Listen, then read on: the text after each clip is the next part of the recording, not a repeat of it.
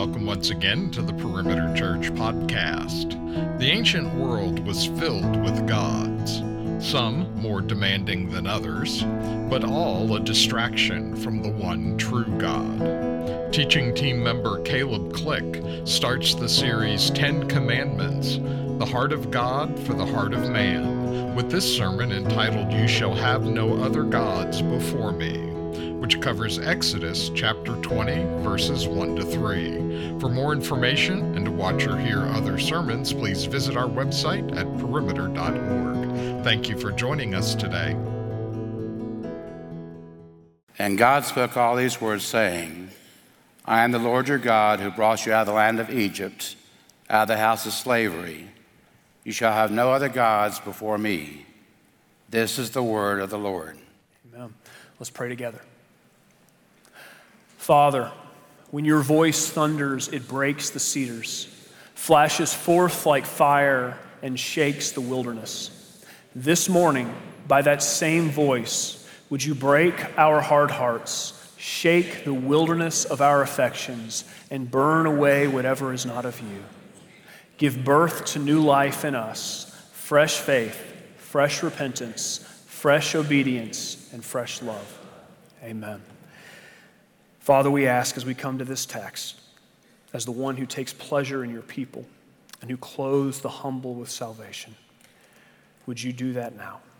Would you open our eyes to the beauty of your Son, Jesus, and through your Spirit, would you lead our hearts to worship him and him alone?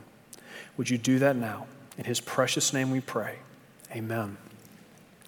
As most of you know, Mallory and I, we have 4 little girls. We have an 8-year-old, twin 6-year-olds, and then a small 2.5-year-old named Maggie, who is, if you've met her, a sweetheart. She will steal your heart in a heartbeat. All you got to do is see her and see her smile one time, and she has you in the palm of her hand. But she is in this stage that every parent here is probably far too familiar with. This stage that we like to call the terrible twos, which is just code for whatever you want her to do, no matter how well-intentioned, no matter how loving or kind or compassionate it might be, she wants to do the exact opposite. If you ask her to put on her shirt, she's going to take off her pants. If you smell something kind of floating around behind her as she walks by and you want to relieve her, let the reader understand, of what it is that is causing this odor, and you say, Maggie, can I please change you? She's going to look at you, give you the side eye and say no, and then wriggle away as fast as she can. If you offer her food, even the food that just seconds ago was her favorite, if you ask her to eat it, she will throw it on the floor. If you see her standing by the side of the road watching her sisters run away to their friends' houses, and you see what's going on in that little mind of hers, and you know what she's contemplating, and you shout up after her because, we just don't love her and don't care about her, please don't run out into the street. Maggie will turn and look at you, and the gears will turn, and then she will turn on her heel and start sprinting as fast as her little legs can carry her. And Mal or I will have to run up the street after her, shouting the whole time, please stop, please stop. She hears those commands, as well-intentioned as they are, as loving as they are. And what Maggie hears, it's not the kindness, it's not the love, it's not the care, it's the loss of her freedom. And so Maggie hears those commands, and Maggie runs. For so many of us, that's how we hear the commands that begin here in Exodus 20. You may not remember this. It's been almost 2 years since we were in this text. But the previous 19 chapters of the book of Exodus have been the whole thing, this story of God's gracious redemption of his people. Israel is enslaved in Egypt. They are groaning because of the weight of their oppression. And God, he hears their groans. He's moved by their groans. And God moves to save his people.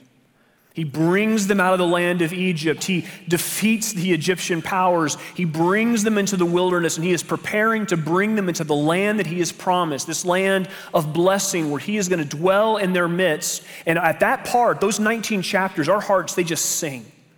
because it is this picture of the beauty and the love of the God that we have now seen even more clearly in the face of Jesus. But then we get to these verses, and suddenly, at least from our perspective, everything feels like it changes. Because it feels like the God who just brought his people out into freedom, he is now, bit by bit, command by command, taking that freedom away. And the God who just freed them from oppression, it feels to us like he is bringing them into oppression yet again. And in the same way that Pharaoh made them make bricks without straw, he is now laying on the shoulders of his people burdens too great for them to carry. But if that's what we think God is doing, then we have profoundly misunderstood this text. Because where does the text begin? Before God issues a single command, before he gives the 10 commandments, these probably the most famous commands in all of Scripture, God takes his finger in verse 2 and he points back at the previous 19 chapters and he says, "Do you remember who I have revealed myself to be, and whom I have now made you to be?" Who am I, God says? I am the Lord your God, who brought you out of Egypt, out of the house of slavery. God says, I am your God and you are my people. Or as he says in Exodus 4, I am your father and you are my son.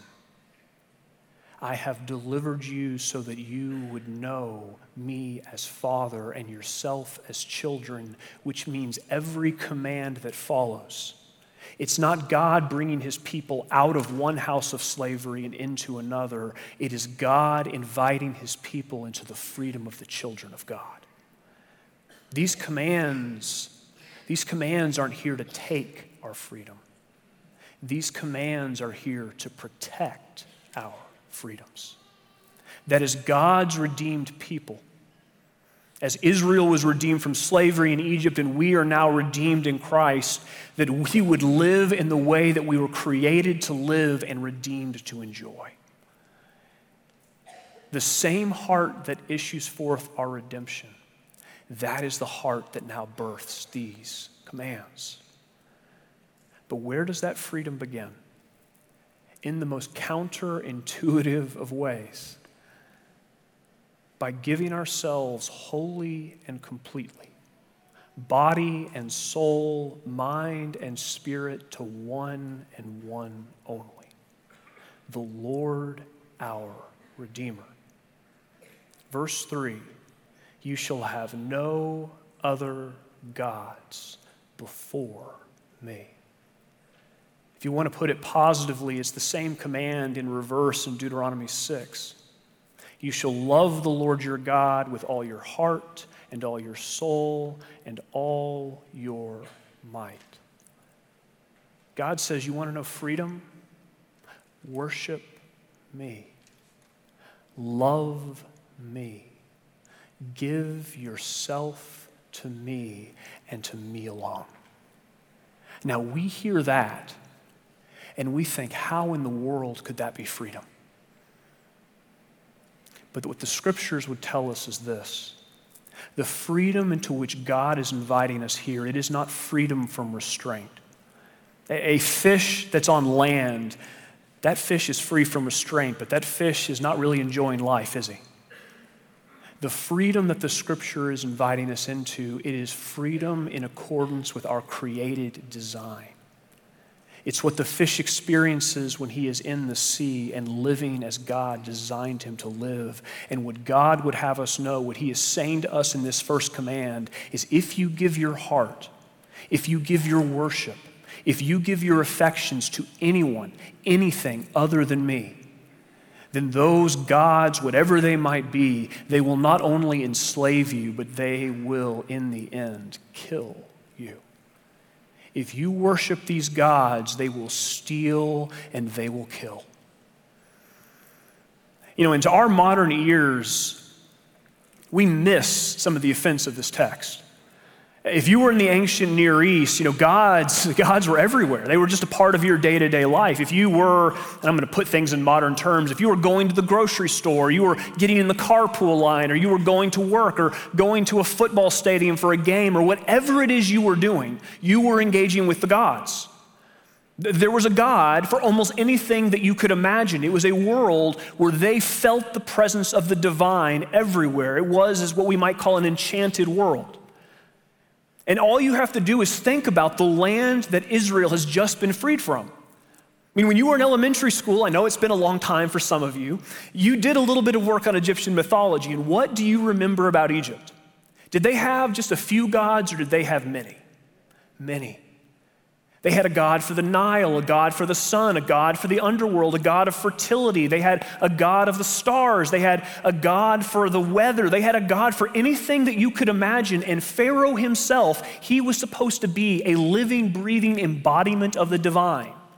When Pharaoh speaks or Pharaoh acts, it is a god who is speaking and acting. And these gods, these were gods you lived in fear of. Because these gods, they were not unchanging, they were constantly shifting. They were fickle and prone to anger, and you never knew if you were on their good side or their bad side. And so you lived your whole life constantly trying to appease these gods, because if you didn't, they were prone to take vengeance on you just because they felt like it. And not only would they take vengeance on you, but what they believed is that God would take vengeance on the community too. Like if you've ever wondered, if you've ever thought it was strange, why in ancient Rome people got so upset at the church for refusing to bow down to the Roman gods, this is the reason. Because in their minds, what made you a good neighbor was not sacrificing for the sake of the widow and the orphan. It was bowing down to the gods so they did not bring vengeance, not just on you personally, but on the community in which you lived. And so when Rome falls, this is what Augustine's dealing with in the City of God. The pagans are pointing their fingers at the Christians and saying, do you see what you did? You bowed down to him and to him alone and not to the other gods, and now everything we loved is gone. They would have heard this command and said, don't worship the other gods? That puts everyone at risk. It would have sounded like madness. But today, when we read this same command, the offense is still there, but it's in the exact opposite direction. To them, the offense was that it asked you to worship one God and to reject the many. To us, the offense is that it demands we worship any God at all. Because where they lived in a world where the gods were everywhere, we live in a God where it feels as though the gods are nowhere. We live in what philosophers are calling a disenchanted age. The Industrial Revolution has so changed the way we experience the world that even those of us who are believers, we live in a world where everywhere we feel God's absence. Belief isn't easy, belief is hard. And yet, here's the truth. It doesn't matter if you were born in the ancient age or if you were born in this one. It doesn't matter if you think there are gods everywhere or if you think there are gods nowhere. All of us, without exception, every person in this room and in this world, everyone worships something. The only question is what? David Foster Wallace is a famous writer from a few years ago. He's not a Christian, but he gave this really profound speech at Kenyon College back in 2005. And he said this, and remember, as I read this is not a believer. In the day-to-day trenches of adult life, there is actually no such thing as atheism. There is no such thing as not worshiping. Everybody worships. The only choice we get is what to worship, and if you worship the wrong thing, that thing will eat you alive. Wallace has put his finger on something profound. This fundamental Christian truth that you see etched across the entirety of the Bible. When God created us in Genesis 1, He didn't create us just to live freely without any restraint and to do whatever it is we wanted to do. He designed us specifically as those made in His image for communion with Himself, where He loved us and we loved Him, and in that communion of love we found our life. As we worshiped Him, we experienced His goodness, His beauty, His majesty, and we knew what it was to truly live. That was our design. But in Genesis 3, Adam and Eve decide to give their worship to another because they become convinced that this God who made them for Himself, who has given them the garden and everything in it, that this God is somehow withholding something from them, and that there is something that they need more than Him. And from that one act, everything we were designed to have rips apart. Where once there was communion, now there is hostility. Where once there was intimacy, now there is distance.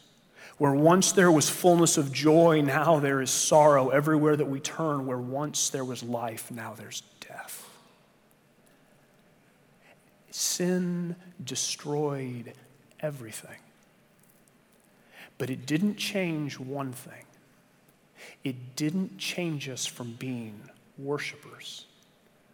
All sin did was redirect that worship away from the Creator, as Romans 1 says, and towards the creation, to those things that we can taste and touch and feel. And it doesn't matter who you are. None of us are immune from that. Every person in this room, if you were to search your heart and ask why it is you do the things you do, you know in the very core of your being there is something in you that is desperately looking for something to give you the feeling of life. You're looking for security. You're looking for peace. You're looking for significance. You're looking for meaning. You are looking for something, anything, to give you just the tiniest taste of joy. And while we may not worship the gods of old, and we may not be bowing down to gods like Pharaoh, we are bowing down to functional gods nonetheless, because we look for the answer to that question in the things of this world. We look to our strength, to our beauty, to our jobs, to our diplomas, to fame, to money, to sex, to relationships, to any number of things, and we give and we give and we give and we give on the altar of those gods, thinking if I just give a little bit more, then maybe I will finally get that thing I so desperately long for. And yet, what is the truth that all of us know and no one wants to admit? We give and give and give, and what do we get in return? Nothing. In fact, we get less than nothing. We become more hollow than we even were before. And you hear the cry of despair everywhere in our culture. You know, this past weekend, as I was watching football, there's this song that for some reason that the college football programs have decided is the anthem of the college football season. It's Post Malone's Something Real, which on the surface sounds like a great anthem, like a great rock song to kind of invite us into college football season. But if you listen at all, it's a weird choice. Because what Post Malone is saying is he's saying, I have all the money. I have all the fame. People literally show up and worship me. I've had all the sex, I've tried all the drugs, but I would trade every single bit of it for something real. I would trade my whole life, he says, just for a little bit of peace. He has given and given and given, and he's found nothing in return. And that's not just him. That is the story of every single person here, even the ones of us who look the most successful. I finished a few weeks ago this biography of a man named Tony Hsieh, whose name may not be familiar to you. It wasn't familiar to me. He's the founder of Zappos.com, a guy who by his early 30s had founded not just one, but two .com companies and sold both of them for hundreds of millions of dollars. I mean, you want to talk about success. You do that once, we look up to you. You do that twice, you're something different. He was Harvard educated. He wrote a New York Times bestseller called Delivering Happiness, where he talked all about how to find happiness and build communities that facilitated happiness. He rubbed shoulders with celebrities and politicians. He had the world at his fingertips. And yet, if you scratched the surface of this man's life and you peeled back the veil just a little bit to look at the communities that he made, they promised happiness, but that's not what you found. They were communities of broken relationships and broken promises and broken dreams where people were all wrestling by the boatloads with depression and suicide, and drugs were everywhere. And case in point was Tony Hsieh himself. Because the man who was trying to help others find happiness, he could not find it, and so he died in his mid-40s, a drug-addled mess in a fire that he accidentally set. And I don't share that story because I want to point my finger at Tony Hsieh. I share it because that's all of our stories. We are giving and giving and giving, and we want to pretend like we found it, but the truth is, what we've given ourselves to, it never, ever actually satisfies. Wallace, he keeps going in his speech. I almost said sermon, not a sermon, but it still feels like one. If you worship money and things, Wallace says, if they are where you tap real meaning in life, then you will never have enough, never feel you have enough. It's the truth. Worship your body and beauty and sexual allure, and you will always feel ugly. And when time and age start showing, you will die a million deaths before they finally grieve you. Worship power, and you will end up feeling weak and afraid. And you will need ever more power over others to numb you to your own fear. Doesn't that describe our politics? Worship your intellect, being seen as smart. You will end up feeling stupid, a fraud, always on the verge of being found out. But the insidious thing about these forms of worship is not that they're sinful or evil, though they are. It's that they're unconscious. They are default settings. They're the kind of worship you just gradually slip into day after day, getting more and more selective about what you see and how you measure value without ever being fully aware that that's what you're doing. I mean, he's put his finger on it. And that is a danger, not just for those who are outside the church. That is a danger that is present even for those of us within the church. Because ask yourself this. In your heart of hearts and at your core, what is that thing that you love and trust the most? Let me get a little more pointed. When you lay your head down at night on your pillow, what consumes your thoughts? If you were to pore over your bank statements, what consumes your money?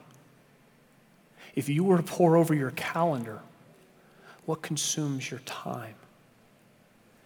If things go badly, where do you instinctually turn? And when there are multiple voices calling for your allegiance, which voice are you most prone to obey? That's your God. That's the thing to which you have given your heart. And what Scripture says is if that God is not the God of the Bible, the God we've seen in Jesus Christ, then you may give and give and give yourself to that thing. But in the end, it will only do this. It will enslave you, and ultimately it will kill you.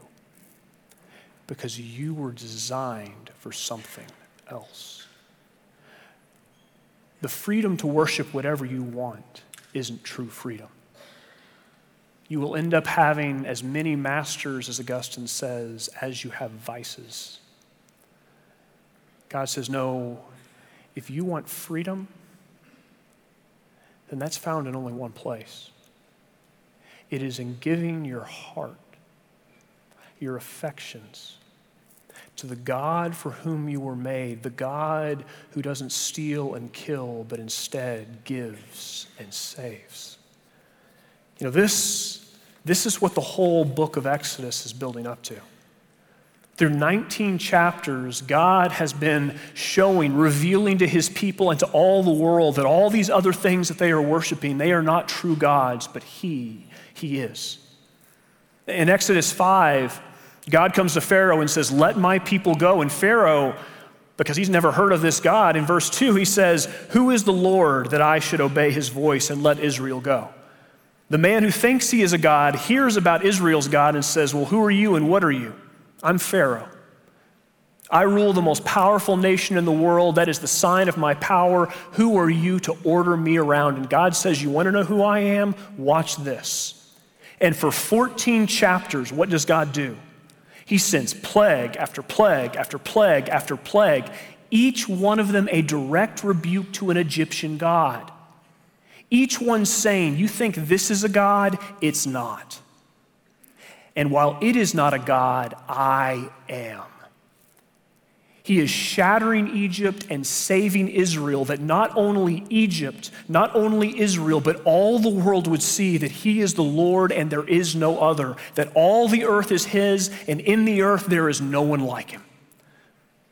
He is saying, you may worship these things, but they are not gods. I am. And he not only reveals that he's the true God in the midst of a world of false ones, he reveals himself to be a God unlike any the world has ever seen. Not a God of indifference or cruelty, not an unstable and changing God, but a gracious God. The gods of this world, we call and we call and we call, and they say nothing in return. They just take. But Israel's God, when God's people groan, he hears their groan like it is an articulate prayer. And he doesn't just hear the prayer, he moves to save. He uses his power not to oppress them, but to set them free. And though Israel, just like us, every step of the way, not just in the first 19 chapters, but all across the Bible, though they show themselves to be an ungrateful, rebellious people who resist even his attempts to love them with everything that they have, God doesn't strike them as they deserve. Instead, in Exodus 17, in a way that points us ahead to what's to come, God takes the blow himself that they might live. He's not the God who brings them into slavery. No, as verse 2 says, he is the God who brings them out. That's the God that we now see in the face of Jesus Christ. Because what has God done in Christ? He hasn't just freed us from physical slavery. He has freed us from our slavery to sin and to death, even our slavery to idols. And how has God done it? Not by taking, not by demanding, but by giving. And what does he give? The life of the beloved Son. And this is love, 1 John 4 says. Not that we loved him, but that he loved us and sent his Son to be the atoning sacrifice for our sins. All the other gods, they inspire fear. If you don't give and give and give to that God, it's going to strike you down and leave you dead. But this God is the one whose love casts out fear. Because if he didn't spare his own Son, but gave him up for us all, as Paul says in Romans 8, what do you think he would ever withhold from you that you truly need? Why should we give this God our heart? Because he's already given us his. And yet here's the problem. Left to our own devices, in our own power and our own strength, giving our hearts to this God, that is the one thing that we will absolutely never, ever do. The scripture everywhere declares it. It's what you see painted through the entire story of Israel, and you see in every heart since then and in our own. Our hearts on their own, they're not desirous of God, they're hostile to him. And if you don't believe that, you need only to notice this. When we come to these commands and we see them as oppressive and burdensome, we find ourselves, every one of us, stumbling on one. This is the first command of what will be 10, and those 10 will eventually burst out into over 600 commands about not stealing and not committing adultery, commands that are to be kept not just in action but from the heart. And here's what we have to see. As Luther says in his shorter catechism or his small catechism, if you break any of those other commands, just one of them, it is because you have already in your heart broken this first one. Because there was something that you loved, something that you worshiped, something that you thought would give life more than him that you have already given yourself to. None of us are immune from this. But here's the beauty of the gospel. God provided for that too. God was so desirous that we would know the freedom of his children. He didn't just give his son. He gave the Spirit too. In Galatians 4, Paul says all of us, we were enslaved to the elemental principles of this world, to the gods of this world that took and took and took. But when the fullness of time had come, verse 4, God sent forth his Son, born of a woman, born under the law, the very law we're talking about, to redeem those who were under the law so that we might receive what? Adoption as sons. And because you are sons, God has sent the Spirit of his Son into our hearts, our hostile hearts, crying what? Abba, Father. Do you hear what Paul's saying? God sent his Son to stand in our place and to do for us what we could never do for ourselves. He is the only one who ever loved the Lord his God with all his heart and all his soul and all his mind and all his strength, who loved him so much he was willing to go even to death on a cross. And he is the one who out of love for us goes to that cross in our place for our sins, that we would live under sin's penalty no more and be gripped by its power no longer. He has redeemed us. Why? That we would be sons. But God knew we needed more. We didn't just need the new life that is in Christ, the new identity. We needed a new heart. And so he gave his Spirit that our orphan hearts would become the hearts of children. Children who loved the one who loved them first. The first command, it's not there to restrict us. It's not there to bind us. It is the invitation of our Heavenly Father to enter into the freedom of sons and daughters, to give him our all because he has already given us his all. And day by day, moment by moment, more and more to cry, Abba, Father. One of my favorite books is C.S. Lewis's The Last Battle, and I realized it in the first service. The last time I preached, I closed with something from The Last Battle, so maybe my head's stuck in a rut. But not the same story, different story. And if you don't know that story, it's C.S. Lewis's Chronicles of Narnia, and in those stories, there's these children who are from our world, but who find themselves in this sort of alternate world where animals talk and myths come to life. And there is this glorious lion named Aslan, who's the sort of Jesus figure. Well, at the end of the last battle, the children find themselves in Narnia's version of the new heavens and the new earth. Death has been defeated, evil has been conquered, sin is gone, and they are in this world that is gloriously made new, and standing in front of them is Aslan in all of his glory and beauty. He is shimmering with majesty, and all of the sudden, in this gloriously new world, Aslan turns on his heel and he just takes off sprinting into it. And he shouts over his shoulder, "Come further up, come further in." And the children, they just take off running behind him.